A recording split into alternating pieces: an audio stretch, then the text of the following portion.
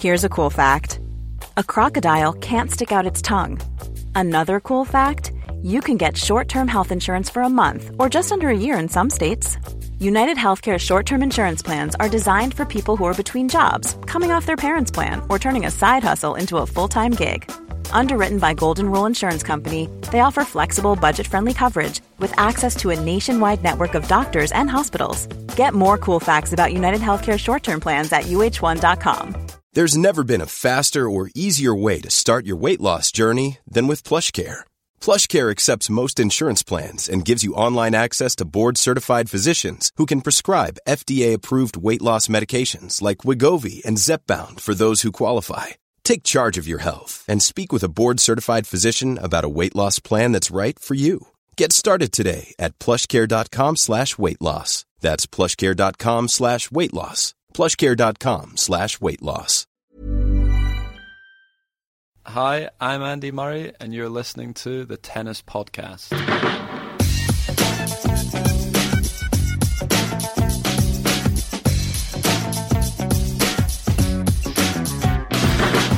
Hello and welcome to the Tennis Podcast, brought to you in association with The Telegraph and with Eurosport. My name is Catherine Whitaker, part of the Eurosport tennis team. I am joined, of course, albeit remotely this week, by David Law, part of the BT Sport and BBC 5 Live teams. David, how are you doing on this fine February day?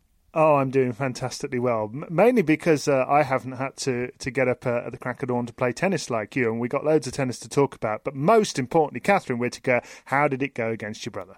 Yes, we do have loads of tennis to talk about. There have been events happening left, right, centre. Delray Beach, Marseille, Rio, Dubai.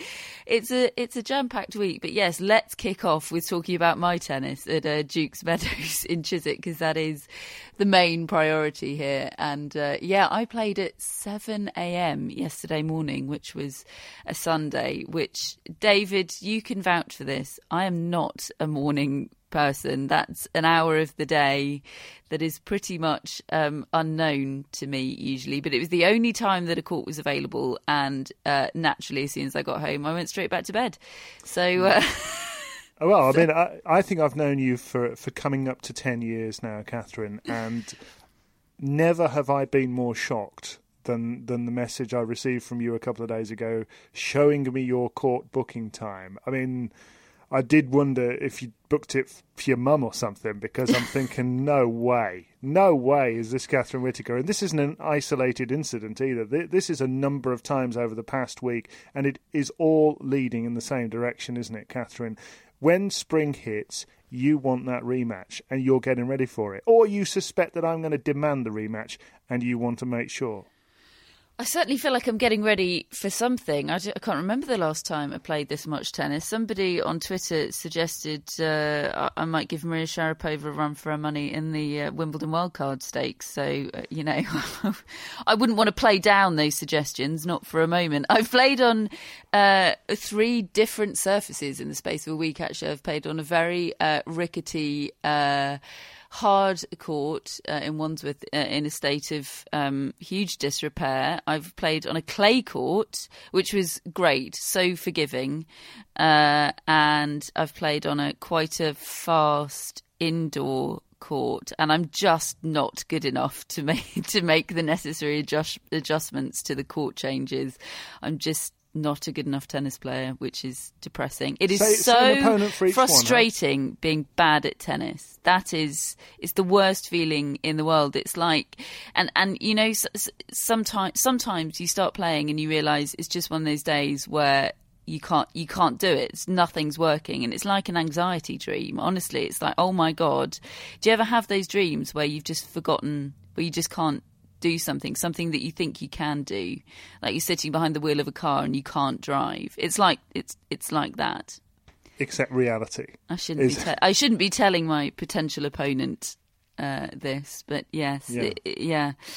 Anyway, Anyway, So I could do a beautiful segue there from sort of changing surfaces into the current scheduling of Dominic Thiem, but we'll save that for later in the agenda. There will be some discussion of Dominic Thiem because he's had a pretty good week down in Rio, but we'll save that. Did you win any of these matches, Catherine?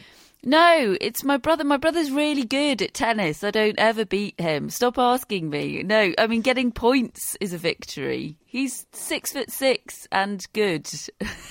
I'm 6'7" and not right. good. Yeah, okay. Yeah. You wouldn't stand much chance against him. Trust me. Wait a minute. The gauntlet has been thrown down.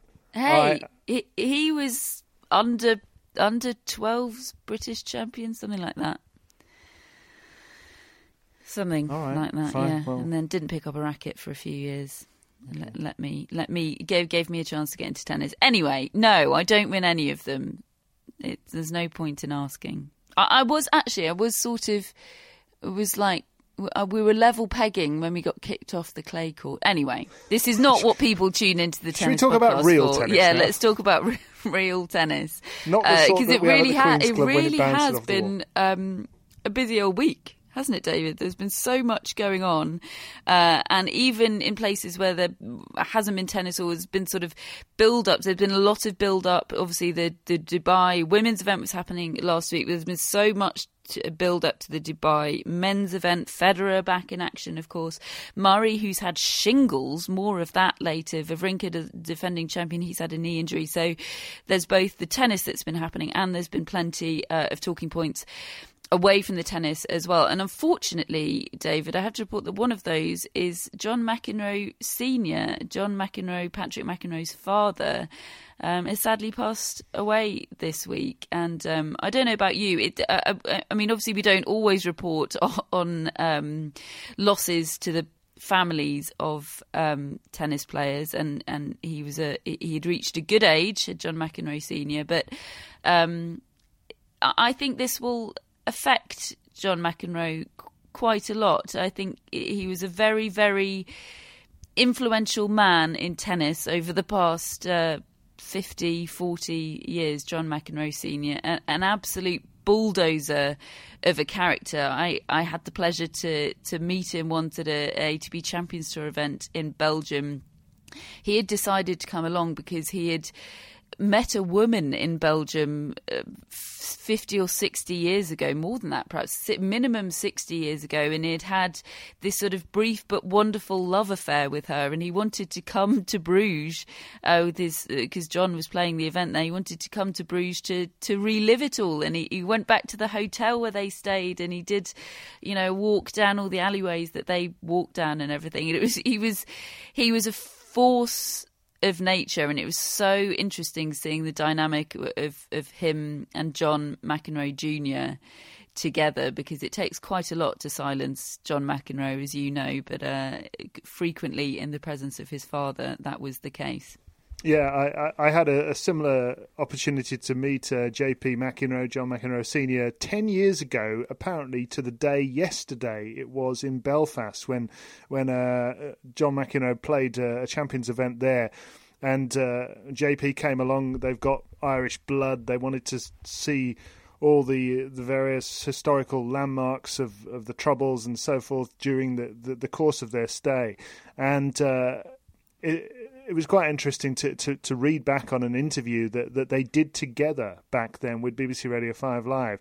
And they were asked about what JP was like when John was coming up and when he would have all of his scrapes and so forth. And John McEnroe Jr. said about his dad, he'd say to me after I got into trouble, he'd say, look, you're better than these people. You don't have to do this stuff. You just, But he wouldn't say it like that. He'd say, look, you're better than these people. You don't have to do this stuff. And he said, so you wonder where I get it from. Our dinner table wasn't the quietest. Yeah, I think, exactly. You could trace the genetic lineage back very, very clearly, couldn't you? It was very clear where John McEnroe got a lot of his traits from. So very sad to hear the passing of JP McEnroe. Yeah, very sad. But we will move on to talk about things that have been happening on the tennis court, one of which is Jo-Wilfried Tsonga is very, very busy proving to everybody that he's not a spent force, isn't he? This is 2 titles on the bounce now for him. He's beaten Nick Kyrgios, Luca Pouille back-to-back semi-final and final to win the title in Marseille. What a great renaissance Jo-Wilfried Tsonga is having, David, back into the top 10 as well. And I like to see him stringing it together like this because I find him a hugely frustrating player, Jo-Wilfried Tsonga. We talked about it a little bit last week. Somebody off the back of last week's episode said, he'd be a Grand Slam champion if he'd been coached by Magnus Norman for the past 5 years. I don't know whether that's true. I mean, I think a valid point is made that there's a very big difference, say, between Tsonga's backhand and Wawrinka's backhand. There's a clear weakness in his game there that can be attacked, whereas Wawrinka hasn't got one. But I do feel as though I feel slightly shortchanged by Tsonga's career, given how exciting he was in 2008. I felt as though he was going to be a much more frequent Grand Slam finalist, certainly. And, maybe he took the world by surprise that year and people worked him out a little bit. But he is another one of those that I certainly feel, could still have a major impact in his 30s. He's got such a big game. It seems to take very little out of him. And he seems to go around a little Federer-like, as though he's enjoying life, and that can go a long way. You're being very vague again, David. What constitutes a major impact? Well, it would be to reach another Grand Slam final. You think he can do that still? Yeah, I do. I think if Tsonga were to have a run and play his best tennis for a fortnight, and a draw were to happen a little bit. I mean, he had a great opportunity in Australia, for instance, when Djokovic. I mean, I think Djokovic is always going to be a nightmare for him, but I think he's always got a chance against the other top players. So don't think he'll do it at the French just because of the surface nature. But at Wimbledon and the US Open, if he were to really knuckle down and play his best stuff, why couldn't he? Does the same apply, albeit in very, very different circumstances, at a different end of his career, to Mr. Luca Pouille, who he beat in the final, David? Do you know, I'm still trying to work Luca Pouille out. I haven't watched enough of his matches to really get a feel of. I mean, I know I don't know these people very well anyway, but you get a feel for what they're like and how they're going to react in certain situations. I kind of feel, from what I've seen from Pouille so far, he feels a bit too nice to me sometimes. I feel as though he enjoys it, but he's almost too satisfied with just enjoying it and being out there and playing lovely, exciting tennis that everybody gushes over. I'm not yet convinced that we will see from Luca Pouille a champion. I'm really not convinced. But it's very, very early stages in his career. Would a super coach help him? I don't know. I mean, I think probably yes. So, somebody that could come along and really show him what it is like to be a champion would maybe be very important to him. Over on the other side of the Atlantic, David, they've had a very good week in Delray Beach, and for that reason I felt so sorry for them for what happened in the final. It was in many ways the dream final for them. Milos Raonic, their top seed, who'd had a great match against Del Potro in the semi-finals, up against Jack Sock, the American hope.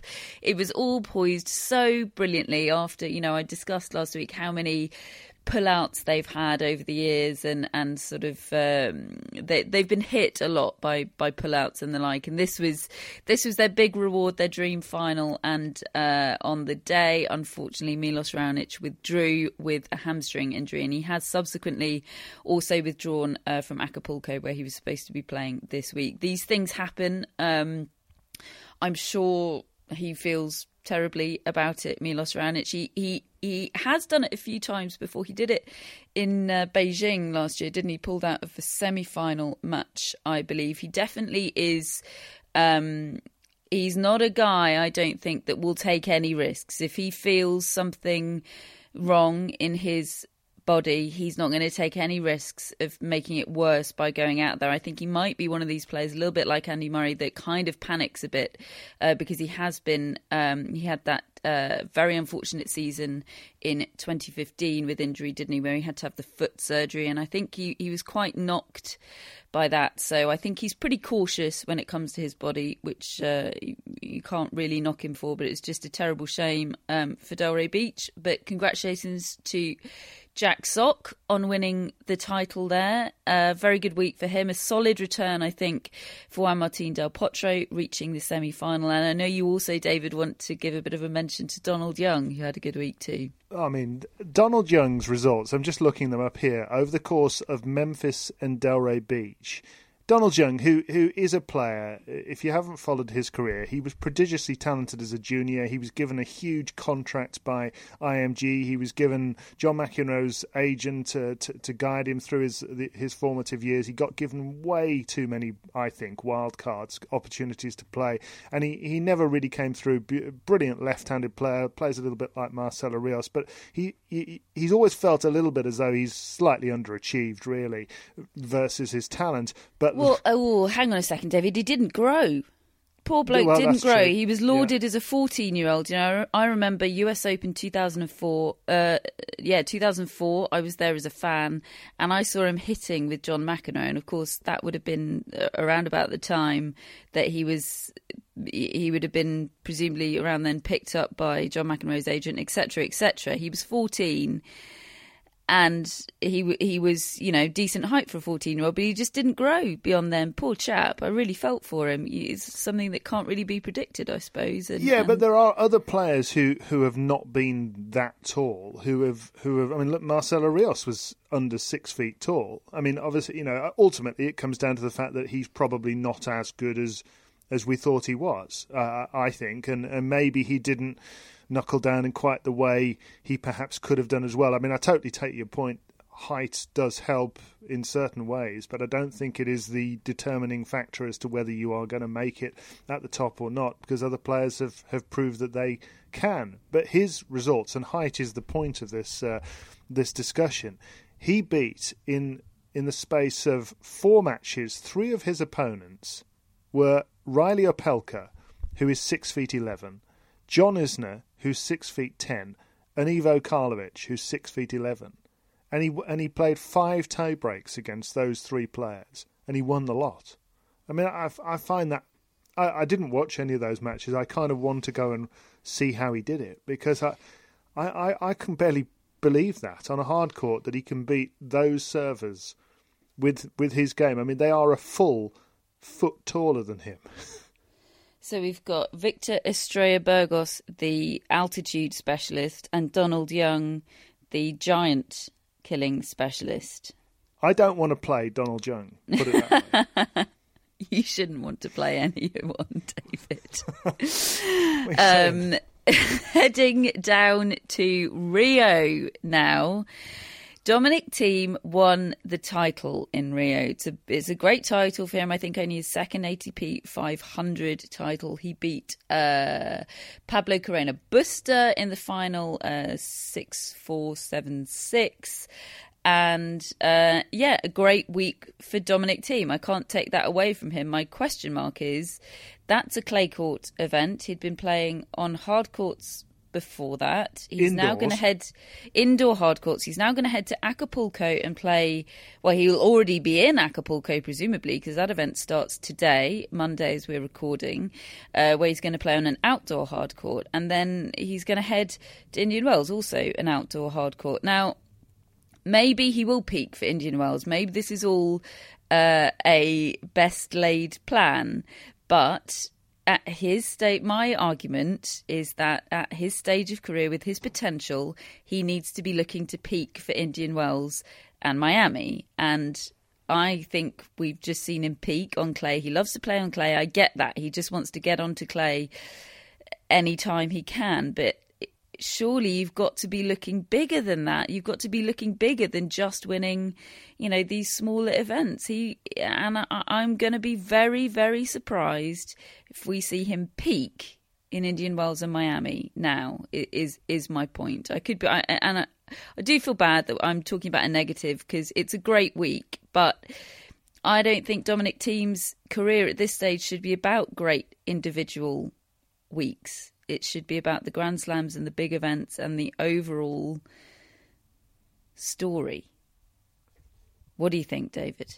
Powerfully said, Catherine. I mean, ultimately, the next 3 to 4 months, I think, will determine whether he's got a point or not. Because his point is he's trying to build a foundation and that sort of thing. And he's also pointed to having had his best results over the last 12 months versus the rest of his career. Not at Grand Slams, Dominic. Not at Grand Slams. Well, I mean, yes, the French Open, but then he was. Yeah. Anyway, but look, I agree with you fundamentally. I don't get it. I don't understand why you go from Rotterdam indoors to Rio outdoors on clay to Acapulco on hard court. I don't get that as a swing, so to speak. But he's just won Rio on clay. Let's find out. We'll find out the next few weeks. But yeah, you're right. I don't get it either. I don't get it, but I should reserve judgment until we do see Indian Wells and Miami, and then I can say a big fat "I told you so," not to his face, obviously, because I don't have the guts to do that. Casper Ruud, David. Who is Casper Ruud? Who is Casper Ruud? That's what I've written in my agenda. Who is Casper Ruud? He reached the semi-finals in Rio, lost out to Pablo Carreño Busta, took him to 3 sets, but faded in the third, lost the third set 6-love. He's 18. He's from Norway. And he is, I think, quite tall. That's what I know about him. Tell me what you know about him, David. Well, actually, although Wikipedia is saying 1.83 m, which is not that tall. Not that tall. So I know that he's 18 and from Norway. Yeah, well, I know for a fact that his dad is a former player, Christian Ruud, who, showing my age, I've realised is only a year older than me. Which when players that I know become dads to other players, it starts to really hit home how old you're getting. But I remember him from the tour. He was a former world number 39. Good player and a good guy. And here he is with an 18-year-old son, tearing it up kind of out of nowhere. I mean, I know he had some of his off-season training was with Kyle Edmund, and I saw some pictures on his social media for that. I also remember somebody, when we were doing the Who's Next conversation a few months back, somebody, I think, at Tennis Podcast wrote to me and said, Casper Ruud, watch out for him. He has been a world number 1 ranked junior. This time last year, I think he was the world number 1 junior. So, yeah, that alone is enough to insert himself into the conversation. Yeah, it's really something. I mean, he is the youngest quarter-finalist at an ATP event since Borna Coric in Basel in 2014, and then he went on and got to the semis. I mean, that is a cracking run from somebody who's just coming on that scene for the first time. So, it's really exciting, and to see him. I did also notice he'd got one of those hairstyles that the players have when they're 17 and 18. He hasn't got it anymore. He's seen the sense, but he had one of those peroxide blonde Roger Federer 17 and Dominic Thiem 19 haircuts. I'll stop you right there, David, because Dominic Thiem had it when he was 22. But carry on. Yeah. Well, not to worry. But, we all learn at different times. I've got mine now at 43. What can I say? He's precisely 6 foot tall. I've just done a quick translation of 1.80 m. He's precisely 6 foot tall. So in tennis player terms, neither tall nor short, an unremarkable height. And I remarked Twitter, on it. I put out on Twitter at Tennis Podcast, tell me all you know about Casper Ruud. Somebody pointed out you spelt his name wrong. So there we are. That's how much I know about him. So apologies to Casper, and we'll get your name right in the future. Our eye is firmly on him now. We will be keeping an eye on his progress, presumably, David. He's not... I don't know where his ranking goes to now. I'll have a little look on the ATP website, but presumably that run alone... could get his ranking. He's up to 133. There are, of course, these next-gen finals coming up in Milan in November of this year. I do wonder whether... Well, he's perfect candidate, isn't he, for that kind of thing? I think it's fantastic. Yeah, 133 I see on the most recent list. Yeah, I said that. Yes. Oh, sorry. Yes, 133. So that would be exciting. I think it'd be exciting, definitely, to have.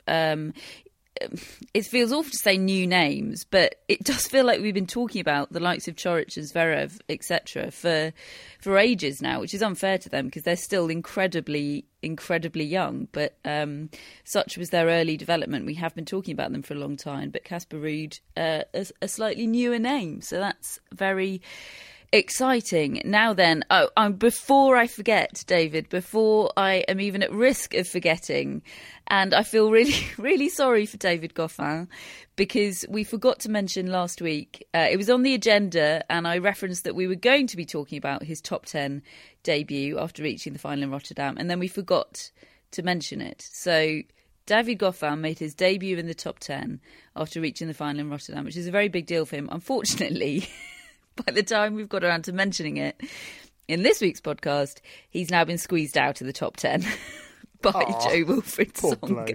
Joe, I mean, goodness sake. I'm sure he will re-enter the top 10 at some stage in his career. But I hope the stay there was pleasant, David, albeit brief.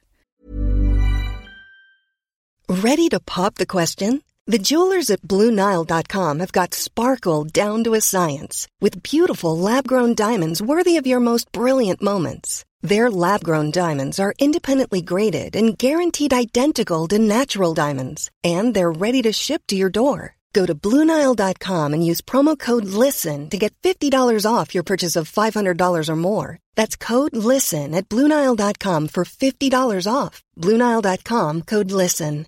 This is Paige, the co-host of Giggly Squad, and I want to tell you about a company that I've been loving, Olive & June. Olive & June gives you everything that you need for a salon-quality manicure in one box. And if you break it down, it really comes out to $2 a manicure, which is absolutely insane. It's also so easy to get salon-worthy nails at home with Olive & June. The difference between how your nails used to look when you did them yourself and now with the Mani system is a complete game changer. The best thing about Olive & June, too, is it's a quick dry. Dries in about 1 minute, lasts for 5 days, and full coverage in up to 1 to 2 coats. Visit oliveandjune.com/perfectmani20 for 20% off your first system. That's oliveandjune.com/perfectmani20 for 20% off your first system.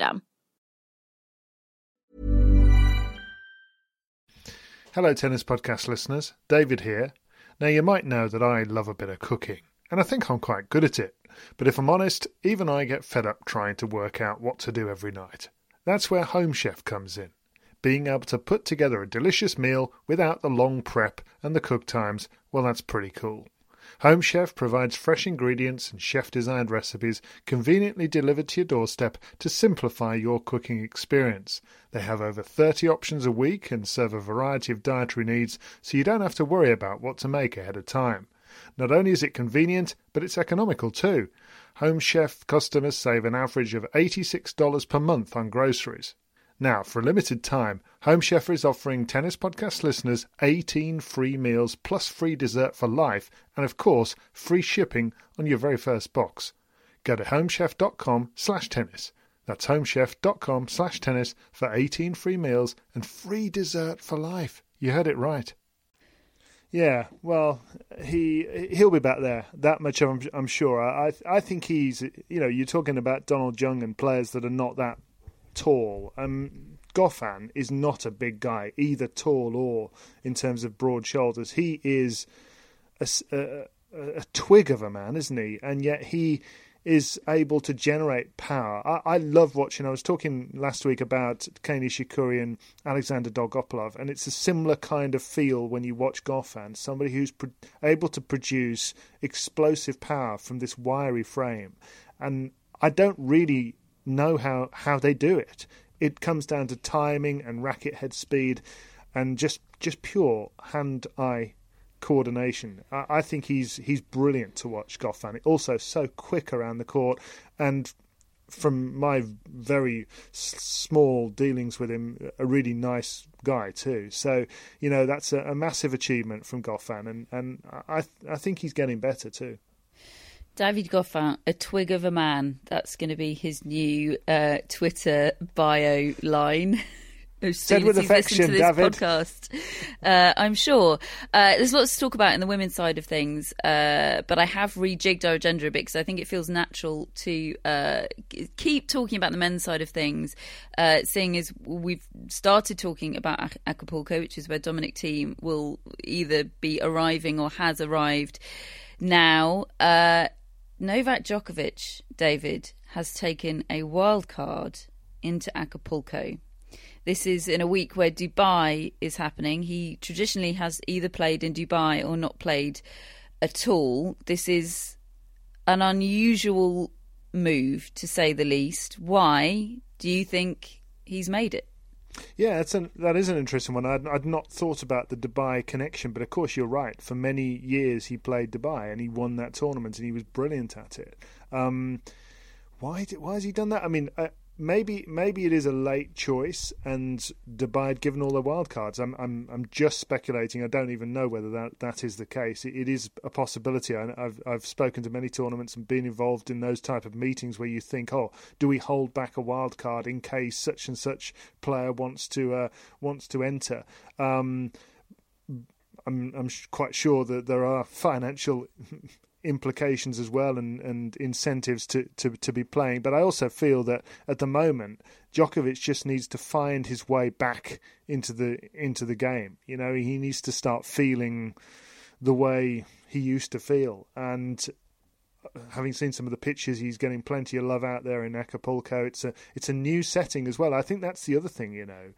Sometimes I think just going and having a complete change of scene can be good for a player.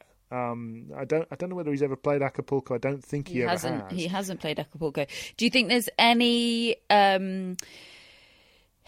potential truth to lots of people speculating that he just wants to get matches and wins under his belt, and it is a deliberate move to avoid playing Murray, Federer, Wawrinka, the big guns that are in Dubai? Do you think it's a deliberate move? He wants to play, but he doesn't want to play them. Well, maybe, but when I look at his draw and see that he could play Del Potro in the second round and then maybe Nick Kyrgios in the third round, that's backfired, doesn't it? I mean, not to say he won't beat them, but that's as difficult an early couple of rounds draw as you could possibly get. I'd be surprised. I don't think Djokovic doesn't strike me as the sort of character who feels that he needs to pump up his own record in order to gain confidence. He strikes me as somebody who thinks that if he's playing well, if he's on top of his game, he wins tennis matches most of the time. And frankly, the statistics and record would support that. I do think that there is something in the idea that he might want to completely change of scene and to just, freshen things up. He has looked jaded for the last 6 to 8 months since that French Open, the Wimbledon onwards, even at the US Open, getting to the final, and there were a few flickers of freshness about the way he played at the O2, but by and large, he's just looked as if it's all old news to him, really. And frankly, you can kind of see why, because he's won everything, he's done everything. Give me another reason to keep this up is what I've wondered for a while, and Acapulco is new territory for him, so maybe that'll help. Yeah, it's very interesting. We'll keep a very, very close eye on the goings-on in Acapulco. There's, of course, a WTA event happening there simultaneously. Lots of people going loco down in Acapulco. She didn't say that. I did say it. I did. I just couldn't resist. Over in Dubai, I've got no Dubai-related puns, you'll be pleased to hear. Over in Dubai, now this is very interesting. Play just getting underway in Dubai today. The draw is very interesting for one thing, but we'll come on to talk about Federer in a moment. It's the first chance we've had to see and hear from Federer, Murray, Wawrinka since the Australian Open, Andy Murray, in his pre-tournament press, has revealed that he suffered from shingles coming after the Australian Open.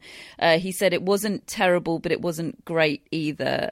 Shingles can be pretty debilitating. It sounds like he didn't have the most debilitating form, but Simon Briggs, our esteemed colleague from The Telegraph, Simon Briggs, was very, very punchy on this in his article published yesterday. He was pretty clear and unequivocal that this, to him, seems like a direct result of training too hard. The opening paragraph from his piece is concerns that Andy Murray might be pushing himself too hard in training have been heightened by the news that he contracted shingles on his return home from the Australian Open, and that there is definitely a very strong link between shingles and sort of exhaustion, physical depletion. That's not a big leap to say that there is a big link there. Andy Murray hasn't explicitly said that that's the case. Simon points out that those close to Murray have suggested that his December training block in Miami was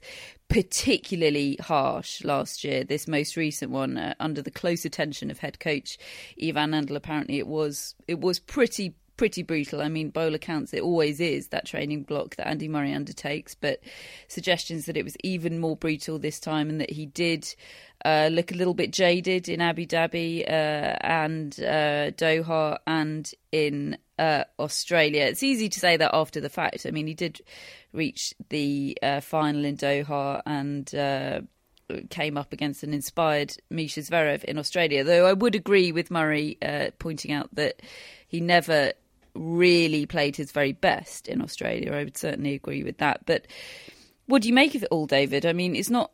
This is a bit of an unknown quantity, isn't it? Hearing a player talk about shingles. Can you think of any other examples of a tennis player suffering from shingles?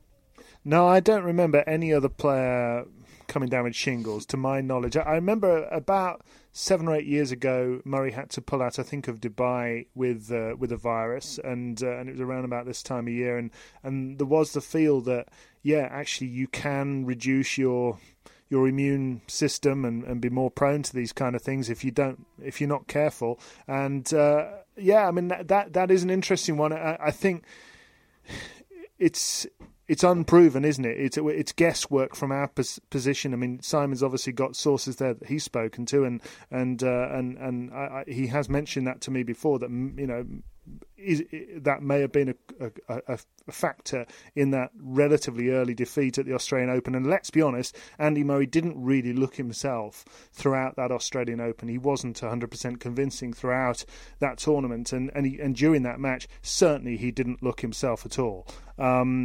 But off-season training is a real... It's a real balance, isn't it? Because you can imagine overdoing it. I've seen players do it before and come down with viruses in the past. And, you know, a lot of them have come down with things like glandular fever in the past. And I think that the immune system elements there are a factor. But I don't know. I mean... He always feels, Murray, that he needs to train like a demon in the off-season in order to feel at his best mentally on the court as well. But I just feel that you're on that knife edge. You can go too far. It is possible that he overdid this one. Yeah, definitely. As I say, Simon, very, very punchy on it. Check out his article. He does seem to have his sources. But I guess time will tell. We'll see how he plays in Dubai this week. He has... got Malik Jaziri in the first round, which is not a particularly easy first round. Roger Federer has Benoit Paire. Projected quarterfinals are Murray, Muller, Federer, Pouille. That would be interesting. And in the bottom half, Monfils, Bautista, Agut and Wawrinka, the defending champion. He's been suffering from a bit of a knee injury, which he says he's shaken off now, up against Thomas Berdych. Thomas Berdych ranked at number 14 in the world. He says it feels unusual to be outside the top 10. Unusual is how he's describing it. I'm sure he'll be very, very keen to get back there. Roger Federer, David, has been speaking ahead of his return to action in Dubai, his hotly anticipated return, we might call it. He said all sorts of interesting things. He's done quite a few interviews. He's done one with Barry Flatman in the Sunday Times. He did one with Reem Abileel in Dubai Sport 360. All of them really interesting. He just always is interesting. He signed this 3-year deal with the Basel tournament. He says, as long as I'm playing, I'll be playing there, which sounds to me like, injury permitting, he intends to play for at least another 3 years. Is that how you interpret that? Yes, it is. I still wouldn't read a whole lot into it, because I think it's perfectly possible that in a year or 18 months he may just decide he's had enough, and that's the end of it. That contract he signed with Basel, I'm quite sure won't be something that he has to keep to and play tennis in order to fulfil necessarily. But I do think it is a statement of intent to himself that I think, in the words of a couple of the articles I read, that while I'm feeling like this, why would I not want to play? The difference between him and Sampras in the latter stages of his career are so significant. Pete Sampras was 31. He hadn't won a title in a couple of years. Then he managed to get that US Open title, and he tried to make a comeback, or he tried to come back off that and start another season to keep going, and he just said it wasn't there. He did not have the fire in his belly anymore. He went training with Paul Anico and his coach, and he just couldn't see a reason to do it anymore. And to go around the circuit with Sampras at the time, as I did, he was just trying to get the landmarks. He was trying to get the records, because he felt that that's what his personal record deserved, and what he craved was the title winning feeling. He didn't enjoy the day to day anymore. It seemed to me he looked tired. He looked burnt out, exhausted by it all. Federer doesn't look like that at all. We talked about it a number of times. If you even go back to when we first saw him in that periscope of his own training session at the outset of the season, he looked like a freshly hatched chick. He looked so excited to be out in the open and playing tennis again, out in his domain, and he's like that every week now. So while he's fit, he'll keep on playing. I'm quite sure of it. Why wouldn't he? Yeah, I mean, he looks like a bloke that just can't believe his luck, to me, which is a fantastic sight. There's so many fantastic quotes from all these interviews and press conferences he's done. He said he still wakes up in the morning and remembers that he won the Australian Open title and smiles to himself. He says this one, sort of the joy of winning this one, has stuck with him longer than any other Grand Slam title he's won. He says his friends have been pressuring him to sort of have a movie night and rewatch the whole final, which he's so far resisted, but he does admit that he's watched the highlights quite a few times.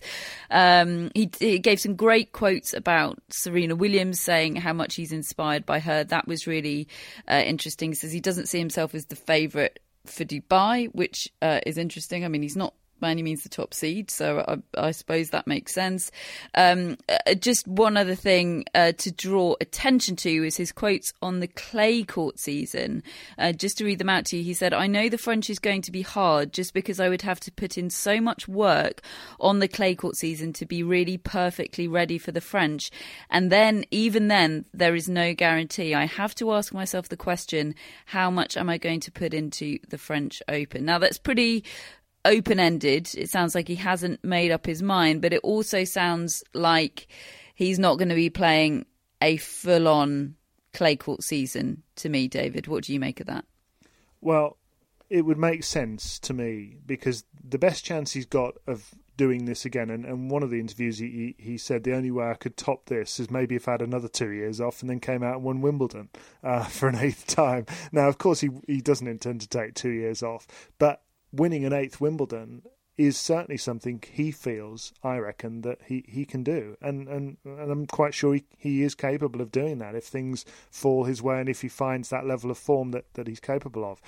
The best chance of him finding that form is to go into Wimbledon fresh and feeling good, feeling physically right the way he did throughout much of Australia. I know he had that twinge that he's still nursing at the moment. But if he were to play a full clay court season and lose that feeling of freshness, I think it would hurt his chances at Wimbledon at the age that he's at.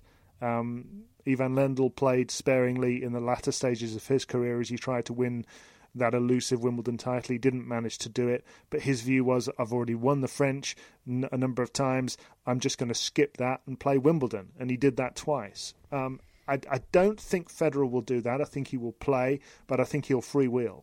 I think he'll play maybe a couple of clay court events and then the French. Don't think we'll see him much more than, say, Madrid and Monte Carlo. Maybe that's it, and then the French. I don't think he'd play I think he'd play Rome over Madrid, don't you? I think he was going to miss one. I think it would be Madrid. Madrid's the one he's always done well at, in terms of the quick conditions. I think he likes that. I think he likes the history of Rome, though. I think he likes the stature of the tournament. But yeah, I mean, look, who knows? If they put blue clay down, he'll definitely go. Yeah, he loved the blue clay. He's one of the only players that loved the blue clay. Maybe they'll do that. Just as like laying down the red carpet for someone, and we'll lay down the blue clay just for you, Roger. We must talk about the WTA Tour because they have just finished their week in Dubai, and Alina Svitolina, David, won the title there. She is making her top 10 debut. And I've written in the agenda here, are there similarities to Karolina Pliskova this time last year? Much talked about player, definitely has all the equipment. It plays a lot, sneaking there into the top 10, but perhaps not talked about as much as she could be because her record at the biggest events, her record at the Slams, is so bad. She hasn't announced herself onto the biggest stage yet, but is it just a matter of time? Well, I think I said at the start of the season or towards the end of last season, I think when I was in Singapore, my feeling was that next Singapore, Svitolina will be there in the top 8. She feels like she has that ability to string results together. Different case at the Slams, and the way I would differ her to Pliskova has a massive game. You know, if it's on, you're in trouble, but it can sometimes be off. Svitolina, I think, is a much more consistent player generally in terms of her game. I don't think she has quite the degree of power, the weapons, and she does get really nervous sometimes when she's closing in on big victories. So I think that's probably cost her at the Slams. I think she's sometimes got a little too anxious. But this is somebody, I think, who will just keep on punching the clock. She has huge drive to get better all the time. I think she will be a regular top 10 player now for the next few years. There's no reason, though, really, why she can't do what Kerber has done in terms of, you look at their game styles and neither one of them has got brutal explosive power, but both of them can be very, very effective. I think she will figure it out at Slams, but yeah, I think that may even still take another year. She's still working with Justine Henin, isn't she? No, not anymore. I don't not think anymore. So. No, but when did that split up? They were together for a period last year. I think towards the end of the year before as well. They were certainly together at the end of the year. She didn't travel very much, Henin, but they certainly were at the end of the year. I don't remember hearing any reports of them having. I know she wasn't in Australia, but I wonder if it's sort of an official split or whether.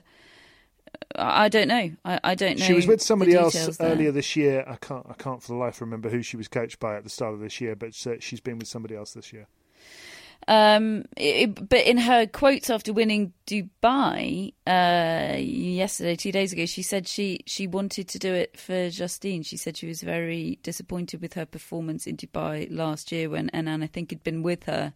And she was very pleased to do this for Justine Henin. So they obviously, still have a close relationship. It's going to be very interesting. Another great week for Caroline Wozniacki. She reached the final in Dubai, backing up the performance in Doha, which is very impressive because I heard so many reports about how different the conditions were in Dubai to in Doha in terms of court speed. I know they suffered again with rain, didn't they? They are having a bit of a torrid time in the Middle East with rain. We wish them well this week for the ATP event.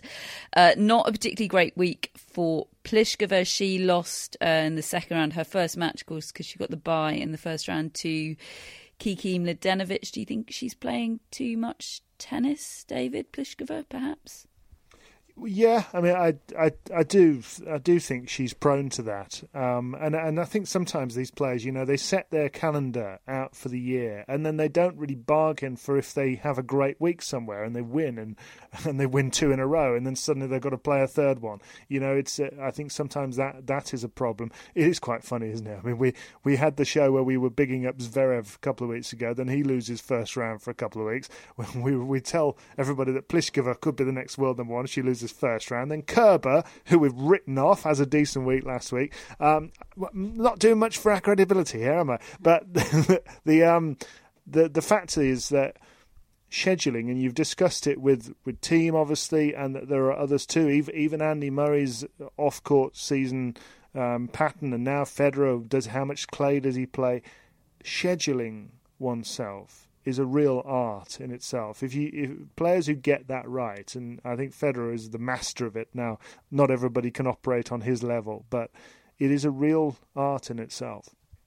Well, how about Kerber then? A good week for her, but an eventual loss to Svitolina in the semi-finals. What do you make of that? It's her second loss to Svitolina of the year. Obviously, there's no shame in it. We've talked already about what a good player Svitolina is. It's something to build on, would you say, for Kerber? Yeah, I thought it was a much better week, actually, for Angelique Kerber, and just what she needed. I believe she was injured, actually, towards the latter end of that match.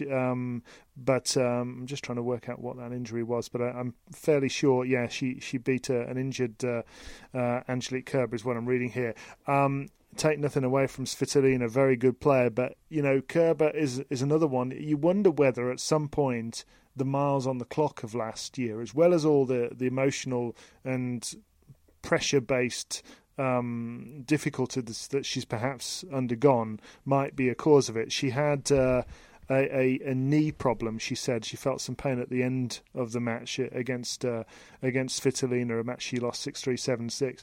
But, there's a heck of a lot of tennis being played by Angelique Kerber over the last 18 months, and you wonder whether that may take its toll. But I think, generally speaking, from a mental and psychological perspective, a really positive week for her.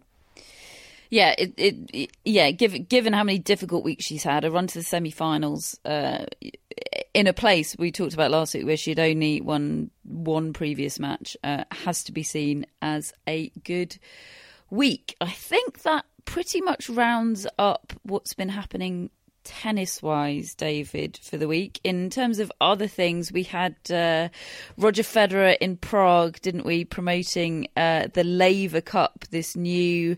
they're very keen for it not to be called an exhibition, but to all intents and purposes, it is an exhibition in that it has no sort of tour or ITF status, but everybody pointing out that it will be a very competitive team event in a fixed location, which is interesting in the context of the ITF consultation on the Davis and Fed Cups. That's one of the things that's been being talked about, a single fixed location for Davis Cup, certainly for finals. That sold out within hours of being announced, and I know that a lot of that will be the Federer effect, but that fact alone shows that fixed location team competition, David, does work. Does work if you've got Roger Federer and Rafa. Do you think it's just that? you could put those two in any location in the world where the people have got enough money to spend, and people will come and watch, or if it's reachable by an airport. I don't think it proves anything. I really don't. I mean, if you got the Davis Cup final of last year between Croatia and Argentina and put that somewhere completely different, I am struggling to believe that you get a full stadium based on the players there. I mean, you would get a good following from Argentina. We saw that. They had a lot of fans in that stadium, but I don't think people from Croatia, and I know Croatia very well. I think there's a limit to how many people can make that trip. So, if you're trying to fill a 10 to 15,000 seat stadium, I'm not convinced, and I may be wrong, but I do feel that it is star driven, that the Laver Cup in this example. The appearance fees, David, is something we occasionally sort of obliquely reference on the podcast, but very rarely sort of tackle head on. It's one of these. It's not a dirty secret of the tennis tour. It is a fact of the tennis tour, certainly a huge factor in exhibition tennis, of which there are varying degrees. In order to get the star power of Federer and Nadal and to guarantee that sold-out stadium within hours, give us an idea of how eye-watering the sums of money involved might potentially be. Well, for the Laver Cup, I'm not sure with that one because I think Federer's management company is involved in the staging of it. So in his case, it may be right. Well, I want this to happen, and I'll take a percentage of the revenue, and I'll play. That's a way that he could approach something like that. But tournaments that Roger Federer plays, he is getting. If they're sort of, it's millions, isn't it? Dollars wise, it's millions. It certainly can be in that ballpark. You can certainly be over $1 million for a number of events that he would play. I'm quite sure of that. You can understand it though, can't you? I mean, if it guarantees you sold out stadiums, look at what happened in Hopman Cup in Perth. They had a full stadium for his practices. I know they weren't selling tickets to that. They were opening up the stadium for free, I believe. But people were filling out I think sort of an 8,000 seater stadium just to watch the guy practice. So it sounds like eye-watering sums of money, but if you see that as a guarantee of TV rights and full stadiums and the whole thing looking and feeling great, he pays it back, I suppose. Just on the subject of non-tour tennis, David, I believe you have some Tiebreak 10s news for us.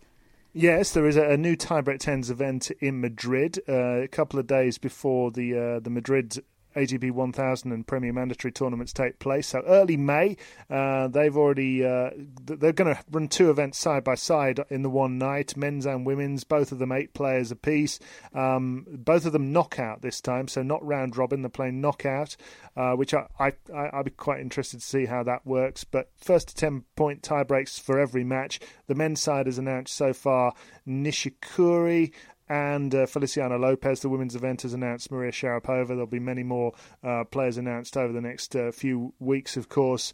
Be quite interesting to see how that works in Madrid at a big 1000 event. We're also, Catherine, we were going to talk about my childhood tennis memory, which I've been doing on Twitter this week. But we've kind of run out of time, and I really want to make sure we get enough time to discuss this. It's a bit like the David Goffin of next week. Because, why don't you just give us a couple? Give us a couple, David.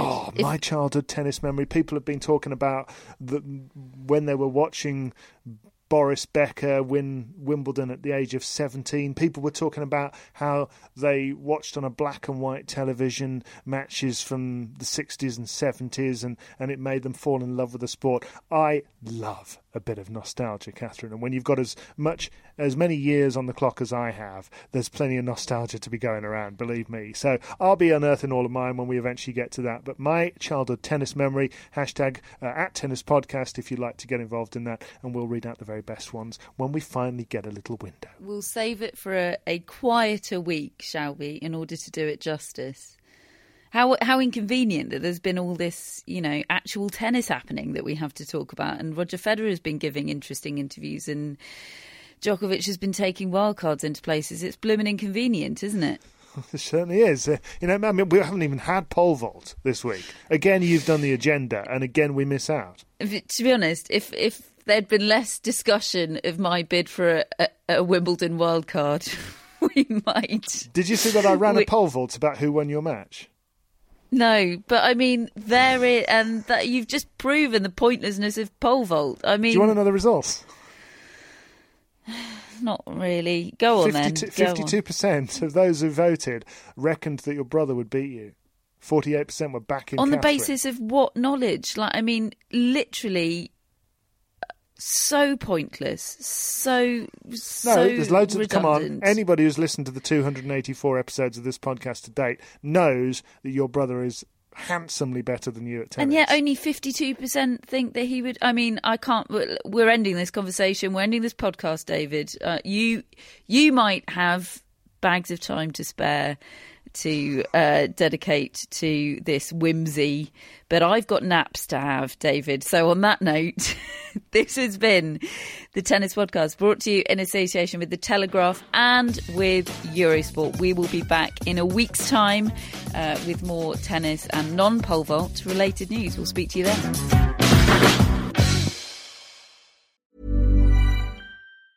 Mom deserves the best, and there's no better place to shop for Mother's Day than Whole Foods Market. They're your destination for unbeatable savings, from premium gifts to show-stopping flowers and irresistible desserts. Start by saving 33% with Prime on all body care and candles. Then get a 15-stem bunch of tulips for just $9.99 each with Prime. Round out Mom's menu with festive rosé, irresistible berry chantilly cake, and more special treats. Come celebrate Mother's Day at Whole Foods Market. When you need mealtime inspiration, it's worth shopping Kroger, where you'll find over 30,000 mouth-watering choices that excite your inner foodie. And no matter what tasty choice you make, you'll enjoy our everyday low prices, plus extra ways to save, like digital coupons worth over $600 each week. You can also save up to $1 off per gallon at the pump with fuel points. More savings and more inspiring flavors make shopping Kroger worth it every time. Kroger, fresh for everyone. Fuel restrictions apply.